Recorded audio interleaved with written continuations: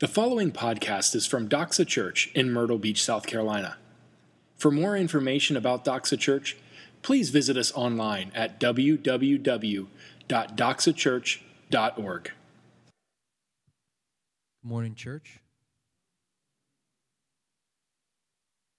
Today's scripture reading is going to be out of Romans chapter 2, verses 6 through 24. If you're following along on the Bibles under the chairs, it's going to be on page 940, or you can follow along on the screen behind me.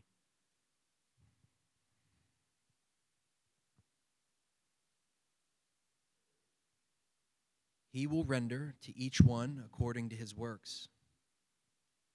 To those who by patience and well-doing seek for glory and honor and immortality, he will give eternal life. But for those who are self-seeking and do not obey the truth, but obey unrighteousness, there will be wrath and fury. There will be tribulation and distress for every human being who does evil, the Jew first and also the Greek. But glory and honor and peace for everyone who does good, the Jew first and also the Greek. For God shows no partiality. For all who have sinned without the law will also perish without the law. And all who have sinned under the law will be judged by the law. For it is not the hearers of the law who are the righteous before God, but the doers of the law who will be justified. For when Gentiles, who do not have the law, by nature do what the law requires, they are a law to themselves, even though they do not have the law. They show that the work of the law is written on their hearts, while their conscience also bears witness. And their conflicting thoughts accuse or even excuse them on that day when, according to my gospel, God judges the secrets of men by Christ Jesus. But if you call yourself a Jew and rely on the law and boast in God and know his will and approve what is excellent, because you are instructed from the law, and if you are sure that you yourself are a guide to the blind, a light to those who are in darkness, an instructor of the foolish, a teacher of children, having in the law the embodiment of knowledge and truth, you then, who teach others, do not teach yourself? While you preach against stealing, do you steal? You who say that one must not commit adultery, do you commit adultery? You who boast in the law dishonor God by breaking the law. For as it is written, the name of God is blasphemed among the Gentiles because of you. This has been the reading of God's word. On this pre-Thanksgiving Sunday, we come to this passage, and if you heard it, it's a pretty complicated, or it can feel kind of a complicated passage, and it can kind of make you wonder, like, what does this really mean for me today? Does this mean anything? Because I don't really understand what was read, or I don't really find myself either a Jew. I don't know what a Gentile is. I'm not sure what Paul is talking about, and I don't know where I fall into this passage. But actually what we're going to find this morning is it is an incredibly important passage for all of us. And I come this morning with a little bit of urgency, and you might feel a little bit of pleading in my voice this morning as we go through this together. And that's because I think this is this is an incredibly urgent passage. There's inherent in there, if we understand it, there should be some pleading going on in our hearts and souls. And I think it should change, and just to be up front from the very beginning, I think it should change the way that we live life. I think it should change the way that you and I live our daily life. I think it should change the way that we go to work tomorrow or go to school tomorrow. I think it should change if you're married. I think it should change our marriages. And if you're single, I think it should change your singleness. If you're a parent, I think it should change the way that you manage your household. I think it should change the way that we do church. If we really, really understand and really get the heavy point of this passage this morning, it should affect It should affect our lives, and it should change the way that we live to add a bit of urgency to the way that we live our lives. Paul is writing this letter of that we call the book of Romans, the letter of Romans, the epistle of Rome, to the church there in Rome. He's never been there, but it's a church that's made up of both Jewish converts and Gentile converts to Christianity. And he's writing, he's laying out, this is my understanding, or this is maybe the clearest, biggest picture that we have in Scripture where the gospel is explained. In fact, he tells us this is what's going on with this book in the very beginning after he has his introductions, in verse 16 and 17 of chapter 1, he lays out basically his thesis, his theme for this letter that he's writing to the Romans. He says, "For I am not ashamed of the gospel of Jesus Christ, for it is the power of God to salvation for everyone who believes, to the Jew first, and also to the Greek, or also to the Gentile."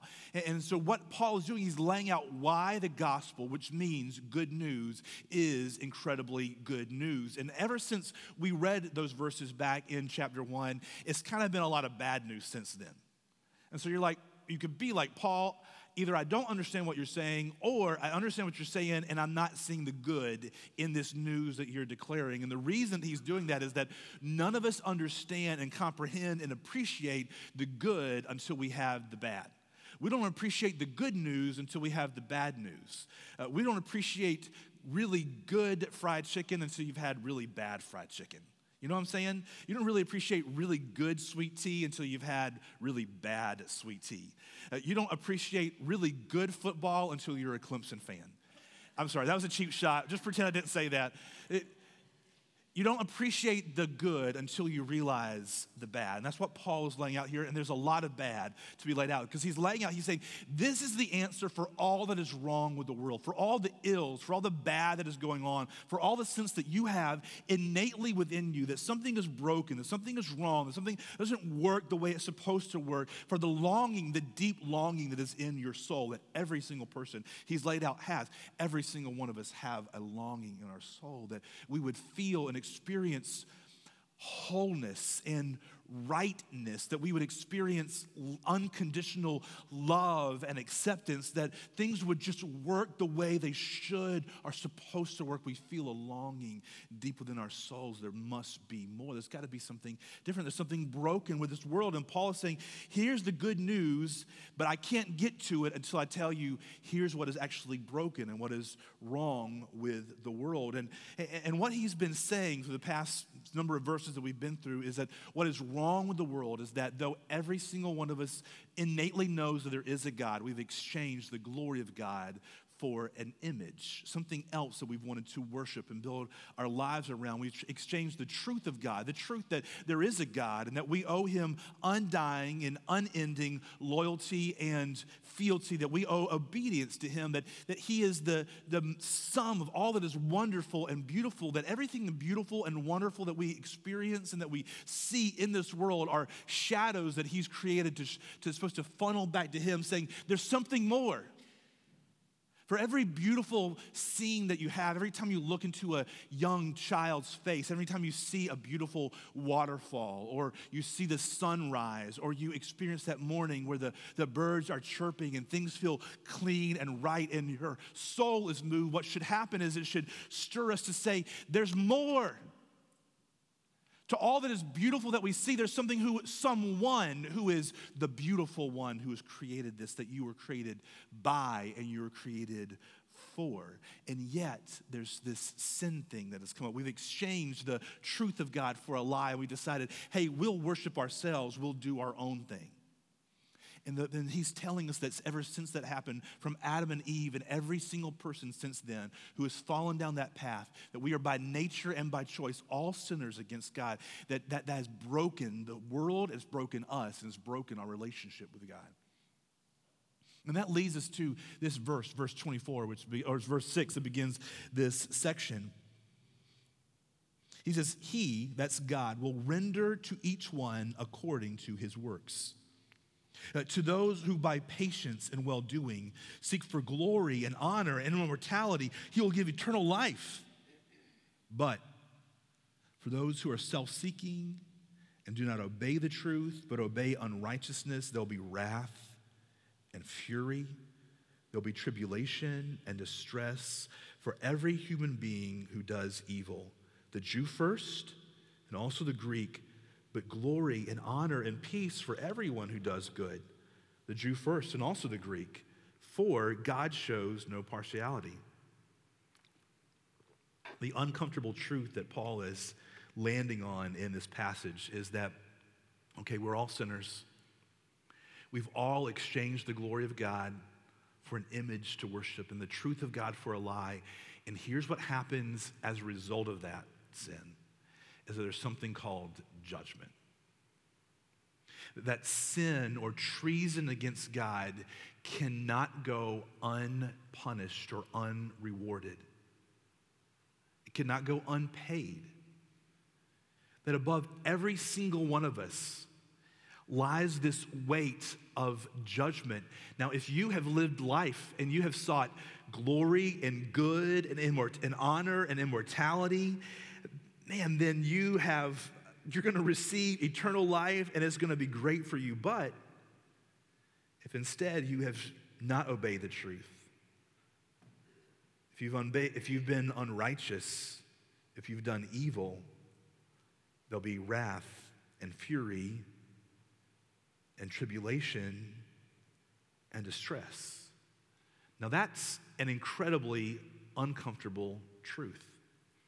It's added to being just uncomfortable, the fact that we talk about judgment in general. You can feel it in a room when you start talking about it. None of us want to, we don't want to sign on to that. We don't want to think about that. We don't want to deal with that. Like Dale leading up to the Clemson game this coming week. He doesn't want to think about that, doesn't want to dwell on that. There's another cheap shot. I apologize, Dale. But it's uncomfortable. But to add to that, not just this idea out there of there being judgment, but what Paul is laying down deep to us, what he's laying down hard to our souls, is a couple of truths about what that judgment is like. And that's, first of all, he tells us that judgment is certain. Did you hear that in the passage that he's reading? That judgment is certain. Look at verse 6 and 7. He says, that's God, will render or repay to each one according to his works. To those who by patience and well-doing seek for glory and honor and immortality, he will give eternal life. But to those who are self-seeking and do not obey the truth but obey unrighteousness, there will be wrath and fury. Look at 9 and 10. There will be tribulation and distress for every human being who does evil, the Jew first and also the Greek, but glory and honor and peace for everyone who does good, the Jew first and also the Greek, for God shows no partiality. First of all, Paul is telling us that judgment for all of us who have sinned against God is certain. There's no way around it. God will render to each one according to our works. There's no way around it. We were singing about the judgment seat of God, the judgment throne of God. This is the clear teaching of Scripture all the way through, the clear teaching here that every single one of us will stand before God as creations made by God, as people, as human beings made in God's image, who then choose, both by nature and by choice, to commit treason against him and live a life that is self-seeking instead of God-seeking, that's self-centered instead of God-centered, that every single one of us will be rendered back by God the reward or the recompense or the repayment for our works. Judgment is certain, but then he says judgment is impartial. Did you get that in verse 11? For God shows no partiality. Now, I think it's hard for some of us. Most of us in this room are fairly privileged people, middle class lifestyle. We kind of live pretty comfortably. In fact, in the concept of the whole world, every single one of us is incredibly rich. We're probably everyone in this room in the top 1% to 2% of the entire planet. But for even as American standards, most of us are pretty comfortable. And I was thinking about this. I was riding with somebody in our church. I won't name their name, but we were riding and down the interstate, and we got pulled for going well over the speed limit. And as the guy was coming up and was writing the ticket for us, and he went back to the car, you know what? My first thought was, hey, do you know anybody? right? Do you have a friend, a relative, a judge? Like, do you know somebody who can, get you out of this? And I was thinking, like, do I know anybody that'll get us out of this? But here's the deal. There's no get out of jail free card with God. Judgment is absolutely certain, and it is absolutely impartial. It is just according to our works, no other standard. According to your works, not compared to the person sitting beside you, because you may compare favorably to them, you may not. But judgment according to the works in God's standard of holiness. Judgment is certain for every single person. It is impartial, but it is also exact. Did you get that in the verses that we were looking at? In verse 16, he says that on that day, when God, according to my gospel, judges the secrets of men by Christ Jesus. The secrets, the things that no one else knows about, that it's not just you, it's me too. The secret thoughts and intentions of our heart, Scripture elsewhere describes them as, but the secrets, things that you have done that no one else knows, and every single one of us, the things that you have thought, that you have entertained, that you played with in your mind that no one else knows. The retorts to people that fly through your head, the arguments that you have with them, the things that you say to them after they walk away, or say about them in your head, or even to someone else, whispers secrets that no one else knows. Every single one is accountable by God. And the judgment is certain, and it is impartial, and it is exacting.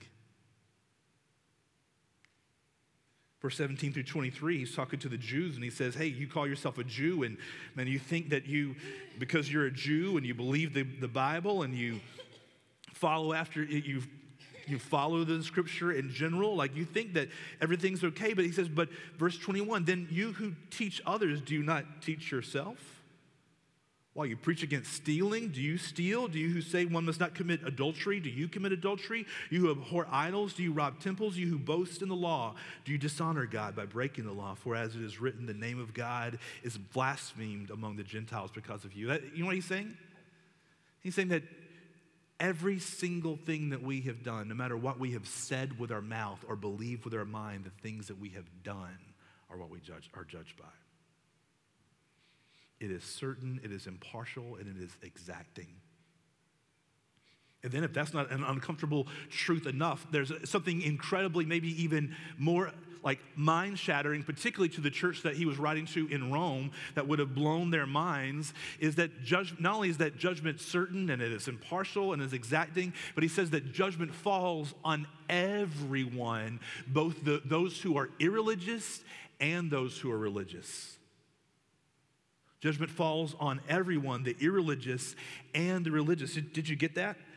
In verse 12, he says, for all who have sinned without the law. So he's talking to the Gentiles. So you've got to think about a little bit about the way this book is written. It would be a letter written to the church in Rome. And the way it would work is a letter would come in by somebody like Paul, and someone would get up, and they were gathered like this. They would read the letter from Paul. And so as you're sitting there so far, if you're in a mixed group of both Jews and Gentiles, you'd be sitting there if you were a Jew, because you were God's chosen person. You were probably genuinely following his law, and you were part of the sacrifices and the observation of the Sabbath and everything. You'll be sitting there as he's reading how these Gentiles have done all these terrible things and committed orgies and all these other things that he was reading about earlier.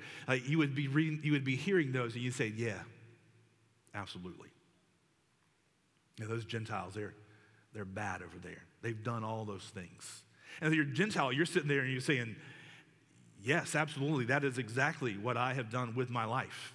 And if you're a Gentile sitting there and you weren't yet a believer, you were gathered with the people and you're hearing this read, you would think, yeah, my life is, kind of does look like that, but I don't really, what you would be saying was, I don't really believe I'm accountable to anybody for these things I've done. Yes, there's some things I've done that I know are wrong, but yeah, everybody does some wrong things, and I'm not really, if I don't believe in God, I don't believe there's anybody I'm accountable to, yet somewhere deep inside your soul is something's saying deep within you, saying, no, there is a God. and you push it down. You suppress the truth. No. There is a God. And if there is a God, then you are accountable. There is a right and wrong, and you're accountable. No, I'm going to push that down. And so when Paul is reading this to them, he says, all those who have sinned without the law, there's the Jews who are sitting in the non-Jews who are sitting in the room, the Gentiles without the law, you will also perish without the law. And all who have sinned under the law will be judged by the law, for it is not the hearer of the law who are righteous before God, but the doers of the law who we justify. Listen to this. For when Gentiles, that's the non-Jews, who do not have the law, by nature do what the law requires. So what he's saying is, every single person, whether you're a Jew or Gentile, you have a sense in your soul of what's right and what's wrong. It's a sense of justice. Even if you say, hey, I'm okay doing this, there's some point, there's a line in your soul where you say, but it's not okay to do that. And it's usually, it's interesting how this works. Sometimes you know, like, I've crossed the line. I did wrong. I don't know what I need to do, but I did wrong. So something inside you says that. But it's just interesting usually how we often take that standard and we push it away from us. So I'm okay in most of my things because even the things that I do that I know are kind of wrong, I can kind of explain away because I know my heart. Have you ever done this with yourself? Like, you know your heart, you know your intentions. I don't know how many times I've been in a conversation, we'll call them conversations, with Megan, my wife, and said, but that wasn't my intention. And I don't know how many times she has said, yeah, but it's not what you mean, it's the way that you say it, it's how it comes across to me. It's not, we want to be judged by our intentions, and we want to judge other people by their actions. And God judges by both. He says when you as Gentiles, when you do what is right and you understand that there are things that are wrong, then you are acknowledging that there is a God and there's a law in itself that you see in life. For the work of the law is written on their hearts, verse 15 says, while their conscience also bears witness, and their conflicting thoughts accuse or even excuse them. There's this kind of game that we're playing back and forth in our head. We know there's a law, we know there's truth, we know there's justice, there's such a thing, there has to be such a thing, and yet we're also always playing these games in our head as our conscience is smiting us, telling us, no, that's wrong, and we're kind of playing this game in our head. That's what's Gentiles. The Jews would have sat in the same room as Paul is reading this, as the letter from Paul is being read to them, and the Jews would say, yes, those Gentiles, absolutely. They're not getting out of this. They don't have the law about eating shellfish and, the Sabbath, and, they can't eat barbecue. They don't get all those restrictions, but they have a law themselves. They know what's right and wrong. But they're not like us Jews who have, we follow God more closely. We have a clear picture of who he is and what he's called us to do. And then Paul runs up to them, hits up against them, the religious, in this passage. And he says, but you call yourself a Jew, and you rely on the law, and you boast in God, and you know his will, and approve what's excellent because you're instructed from the law. And if you're sure that you yourself are a guide to the blind, we have the way, and a light to those who are darkness, an instructor of the foolish, a teacher of children. Then he goes to that whole thing that we just read. Yet, you who teach others, do not teach yourself. You who preach morality, are you moral yourselves? You who preach against stealing, do you steal yourself? You preach against adultery, yet do you commit adultery yourself? Paul is locking what he's doing. He's locking all of us under the same judgment. The irreligious, absolutely. Maybe you didn't grow up in church. Maybe you're not associated with church. You've been running and doing your own thing. There's no way out. It's like, hey, I'm not accountable. I didn't know the Bible said not to do X, so I'm going to be okay. What he's saying is that every single one of us have something in our souls that tells us what is right and wrong, and that we will be judged according to our knowledge of that. There was a pretty famous Christian writer and philosopher, Francis Schaeffer, and he described this passage sort of like this. He says, this is what Romans 2 is saying. Romans 2 is saying is that basically God is saying, I have an invisible recorder that is around your neck, that has been recording everything that you have said and everything that you have thought and everything that you have done from the moment you were born until the moment that you die. And that when we stand before the judgment seat of Christ, that you say, hey man, I wasn't a Christian, I didn't really even believe all that stuff, so I shouldn't be accountable for it all, yet he's gonna play this recording as if of our lives. And not only are we gonna see all the things that we've done that we're ashamed of, but we're gonna hear the judgments that we made about other people, and we're gonna be judged according to the same standard. Sort of like, you know how angry you get with people whenever they pull out in front of you on the highway? And yet how angry you get with the people who flip you off whenever you pull out in front of them in the highway? That's the way most of us live our lives. There's this double standard that we have. And God says, no, that double standard is going to be expunged away. And one day when you and I, when every single one of us stand before him, we will be judged by the standard that we ourselves judged others and ourselves by. And it will be certain, and it will be impartial, and it will be exact. And then for every single one of us who we're Christians, or we profess Christ, or we grew up in church, or man, we believe all these things. We got the fish hanging up in our house and the bumper sticker on our car and listening to that station on the radio, that we still ignore the internal knowledge that we are not living according to the law of God, what he's called us to do, what the life that he's called us to live. Every single one of us, if we were to live perfectly, we would receive eternal life if we have sought well-doing and glory and honor and immortality. But for those of us who don't, the Jew and the Gentile, the religious and the irreligious, wrath and fury and tribulation and distress. There's this internal knowledge, and also this internal measure that this passage is telling us about, that we've been talking about. It's not just the external things that we do, but it's the things, the thoughts that we think, the secrets of our heart, of our soul. So here is what Paul is doing. So what we have is that there is going to be, for every single human being who has ever been and ever will be, there will be a moment when every single one of us stands before the judgment seat of God, and we give an account for every action and intention of our lives. And you know what that should do? That should make every single one of us in this room squirm. It should make every single person on the planet squirm. It should be an uncomfortable truth that keeps scores of people up at night. Because none of us come out clean.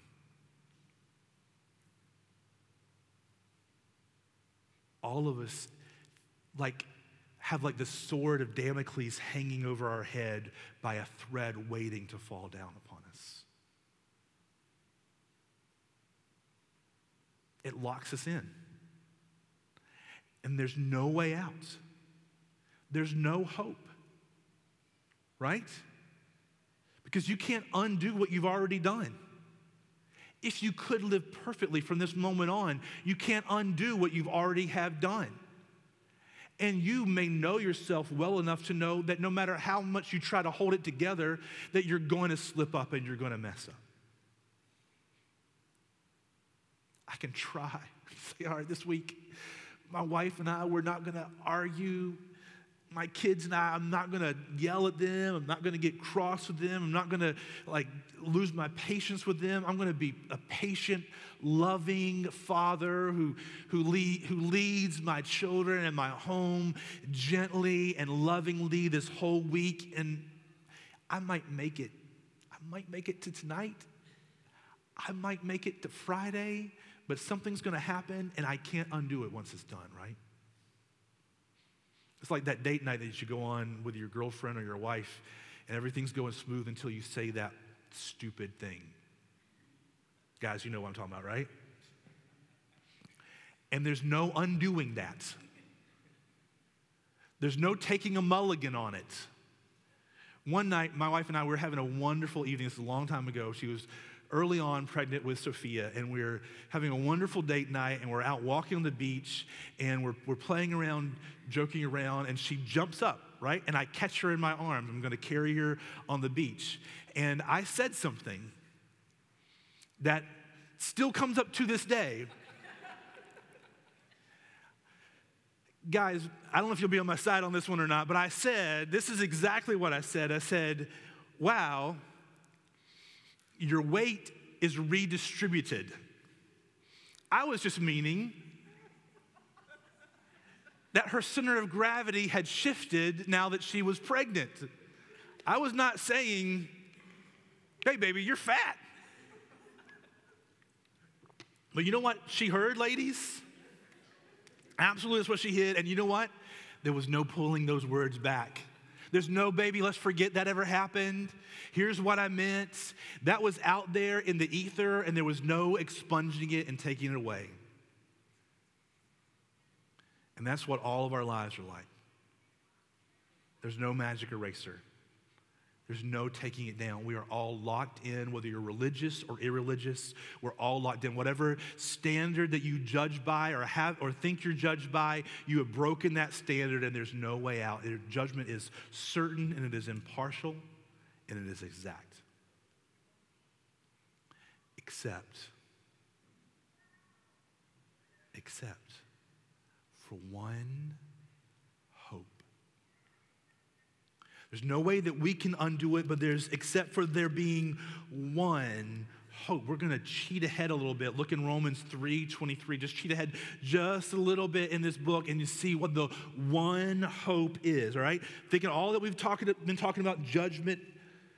Verse 23 of Romans 3.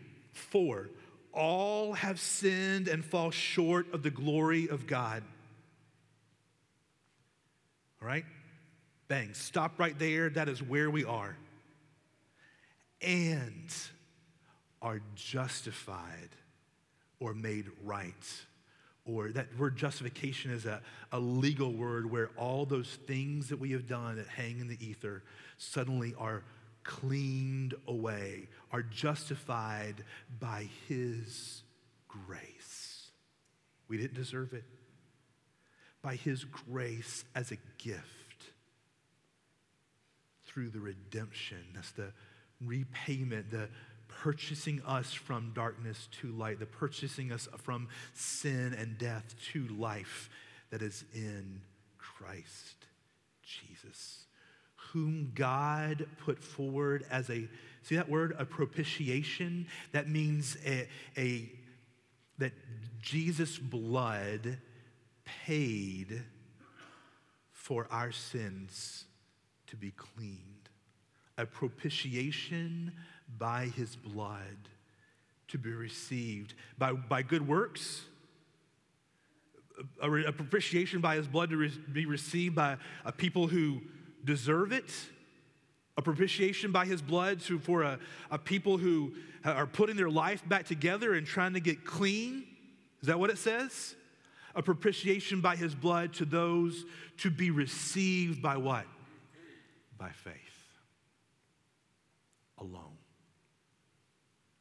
Simply saying, I believe that I am sinful and under rightful judgment, and God, I believe that you sent Christ, and through His death on my behalf, I believe it was on my behalf on the cross, by His shedding of blood, my sins can be cleansed, and by His resurrection again, I can receive life again, and here's what faith is. Faith is simply a resting. You know what you did when you sat down in that chair that you're sitting in right now? You showed a faith in that chair that it would hold you. And as you're sitting there now, reposed in the chair, you are sitting by faith that it will hold you. And that's what it means to receive Christ by faith. That's the only path out for any of us in this room. And here's the deal. And here's where it gets incredibly urgent. And that is the only path out for your family members, for your children, for your friends, for your coworkers, for the person who you pass on the street, for the single mother that's barely holding her head above water this morning, for the drug addict who is ready to give up on life, for the person who doesn't think they have anything to live for tomorrow, for the homeless and for the wealthy, for the career-minded and for the student, is the only hope. They lie under the judgment of a righteous God for acts that they have done, no matter whether they are religious or irreligious. If they are not resting and reposing in the payment and the redemption of Jesus, they hang by a thread underneath the wrath and the judgment of God.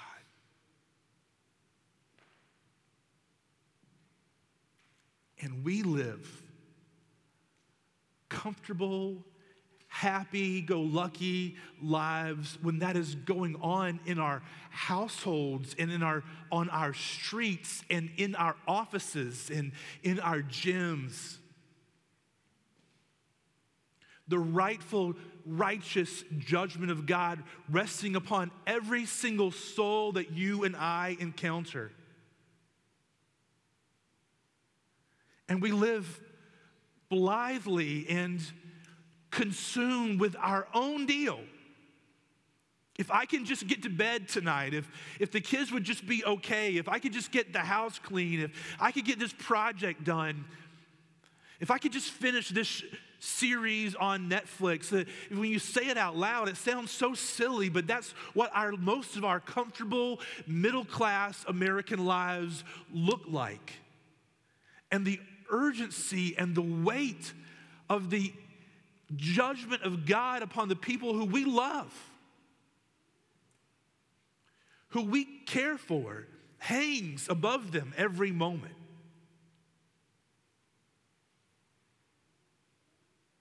We should read this and not just say, God, thank you for saving me from that, but we should read this and say, God, what about them? What about my wife? What about my husband? What about my children? What about my neighbor? What about my mother, my father? What about my father? What about my neighbors who I love on either side of my house? What about them?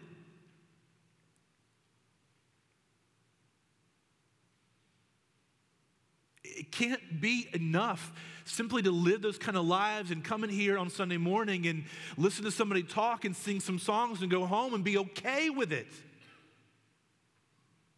It can't be okay for us as a church to lightly engage the community around us. You know what I mean by lightly engage, right? It's that my coworkers know I'm a Christian, but I never pray for their soul. My dad knows that I'm a Christian, but do I ever share the gospel, both the bad and the good news that's inherent in the gospel, with him? Do we personally and we as a church hold back part of our chips because we don't really want to be bothered with thinking about? Or are we willing to push them in and say, hey, I don't care if anybody thinks I'm crazy. I don't care if anybody thinks I'm foolish.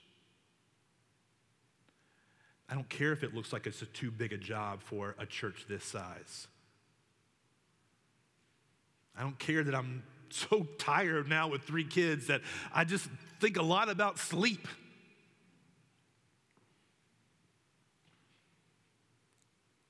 I was thinking about this 40 minutes. Grant me a few more minutes if you would.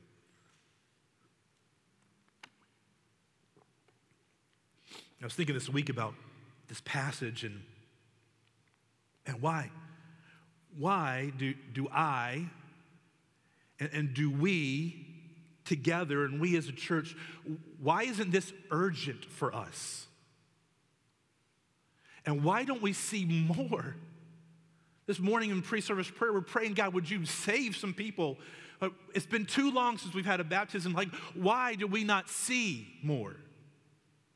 Why do we not see God move more and save more people? Why do you and I not have more stories about how he has intervened and interjected himself into our daily life in ways that we would not have imagined, where we woke up one morning and we're just going about life and all of a sudden we start having a conversation with somebody and the rest of our day and an eternity has changed? Why do we not see that more? And I was thinking about this story about Jesus, where this man came to Jesus and he was pleading with him as a dad, and he was pleading with him. His child kept having these like epileptic type seizures, and they were so severe that at times it would even throw the child into the fire, into the water. He was physically afraid for his child, and he knew it was demonic in its source. And he had gone to Jesus' disciples and he had told them about it, and they had tried to do something about it and nothing had happened. They had prayed for him and nothing had happened. They had tried to cast out the demon, nothing had happened. And the man finally runs to Jesus. He says, please, please, Master, help me, help me. Your disciples have tried and they can do nothing. Please help me. And Jesus, in authority and great compassion upon the man, he casts the demon out of the child, and then the child lays there like he's dead for a second, because all of a sudden there's peace, and he reaches the child and picks him up, and the child is made whole and well again.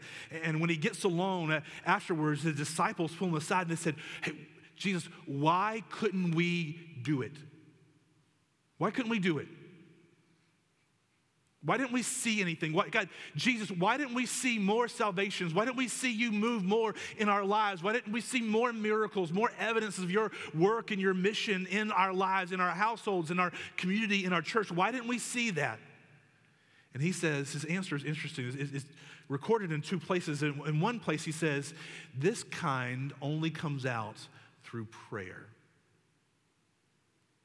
And then another time he says, it's because of your little faith. And I was thinking about that. I'm like, but surely the disciples prayed, right? Certainly they had some faith that God could do this, that otherwise I wouldn't have gone through the whole thing. They'd seen those get delivered before. And what I was really thinking about was, I think what Jesus was saying was, he says, you're missing three things. He says, you're missing a burden. There's no pleading, and there's no consecration. Because why would he say this kind of only comes out by prayer? Some versions say prayer and fasting. Why would he say that? I think, first of all, he's saying this kind only comes out if you really have a burden.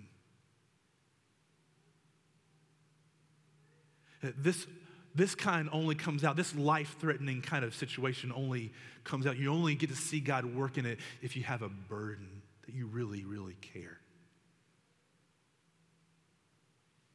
This is a soul trapped in darkness under the judgment of God. It only comes out by prayer, not just like, God, please do this, but a pleading kind of prayer, the kind of prayer a dad would make about his own child. Please do something, please.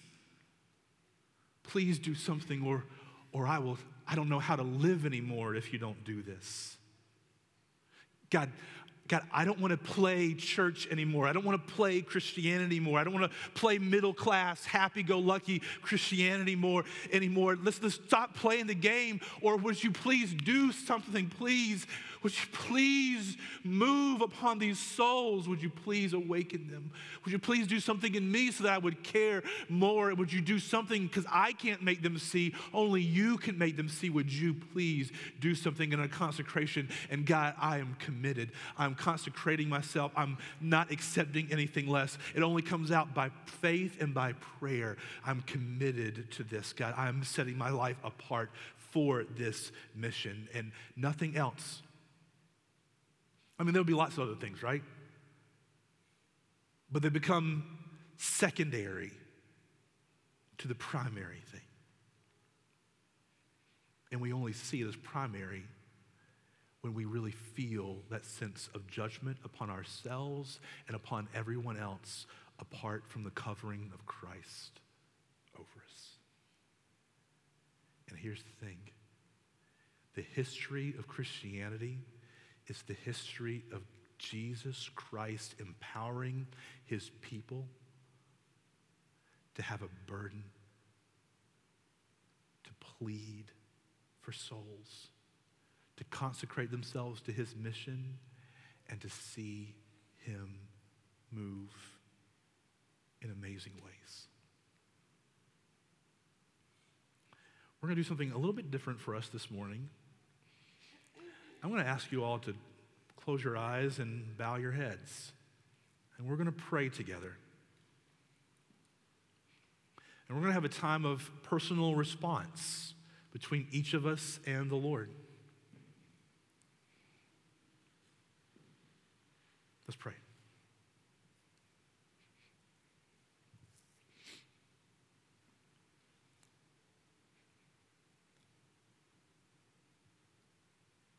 Lord, if most of us in here are absolutely honest,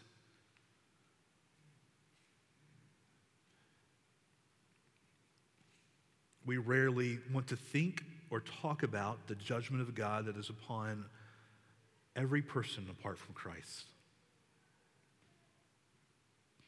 If we're absolutely honest with ourselves and with you, which you already know, if we're honest with ourselves and with you that we just don't care enough. We're more committed to having a good American life, being comfortable today or tomorrow, than to be absolutely and utterly consecrated and set apart for your mission. To see those rescued from the judgment of God by the sacrifice of God through Christ. God, most of us in this room, we aren't ready to have a burden, much less to plead or to set ourselves apart. But God, we want to start right where we are, where each of us are, and pray that you would change our hearts.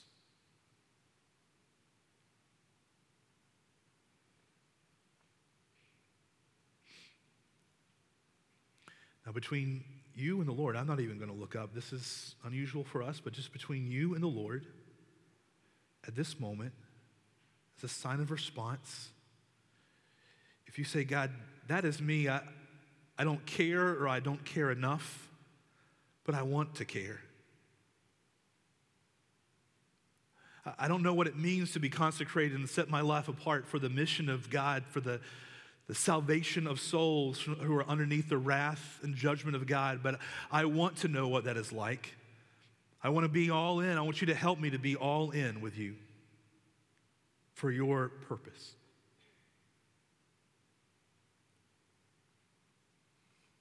I want to have a burden. I want to plead with you in prayer and consecrate myself to your mission. If that's you, just between you and the Lord, I invite you to raise your hand to him.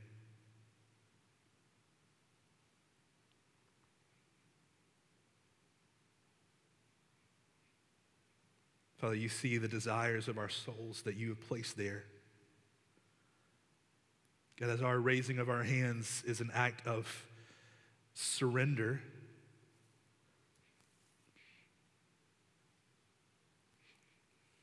God, help us to count the cost. Help us to commit. God, help us to plead in our souls for the souls of our friends and neighbors and our coworkers and our children and our parents and our classmates. Commit us individually and as a church to this great end, and let us not rest. Let us not be content with anything else.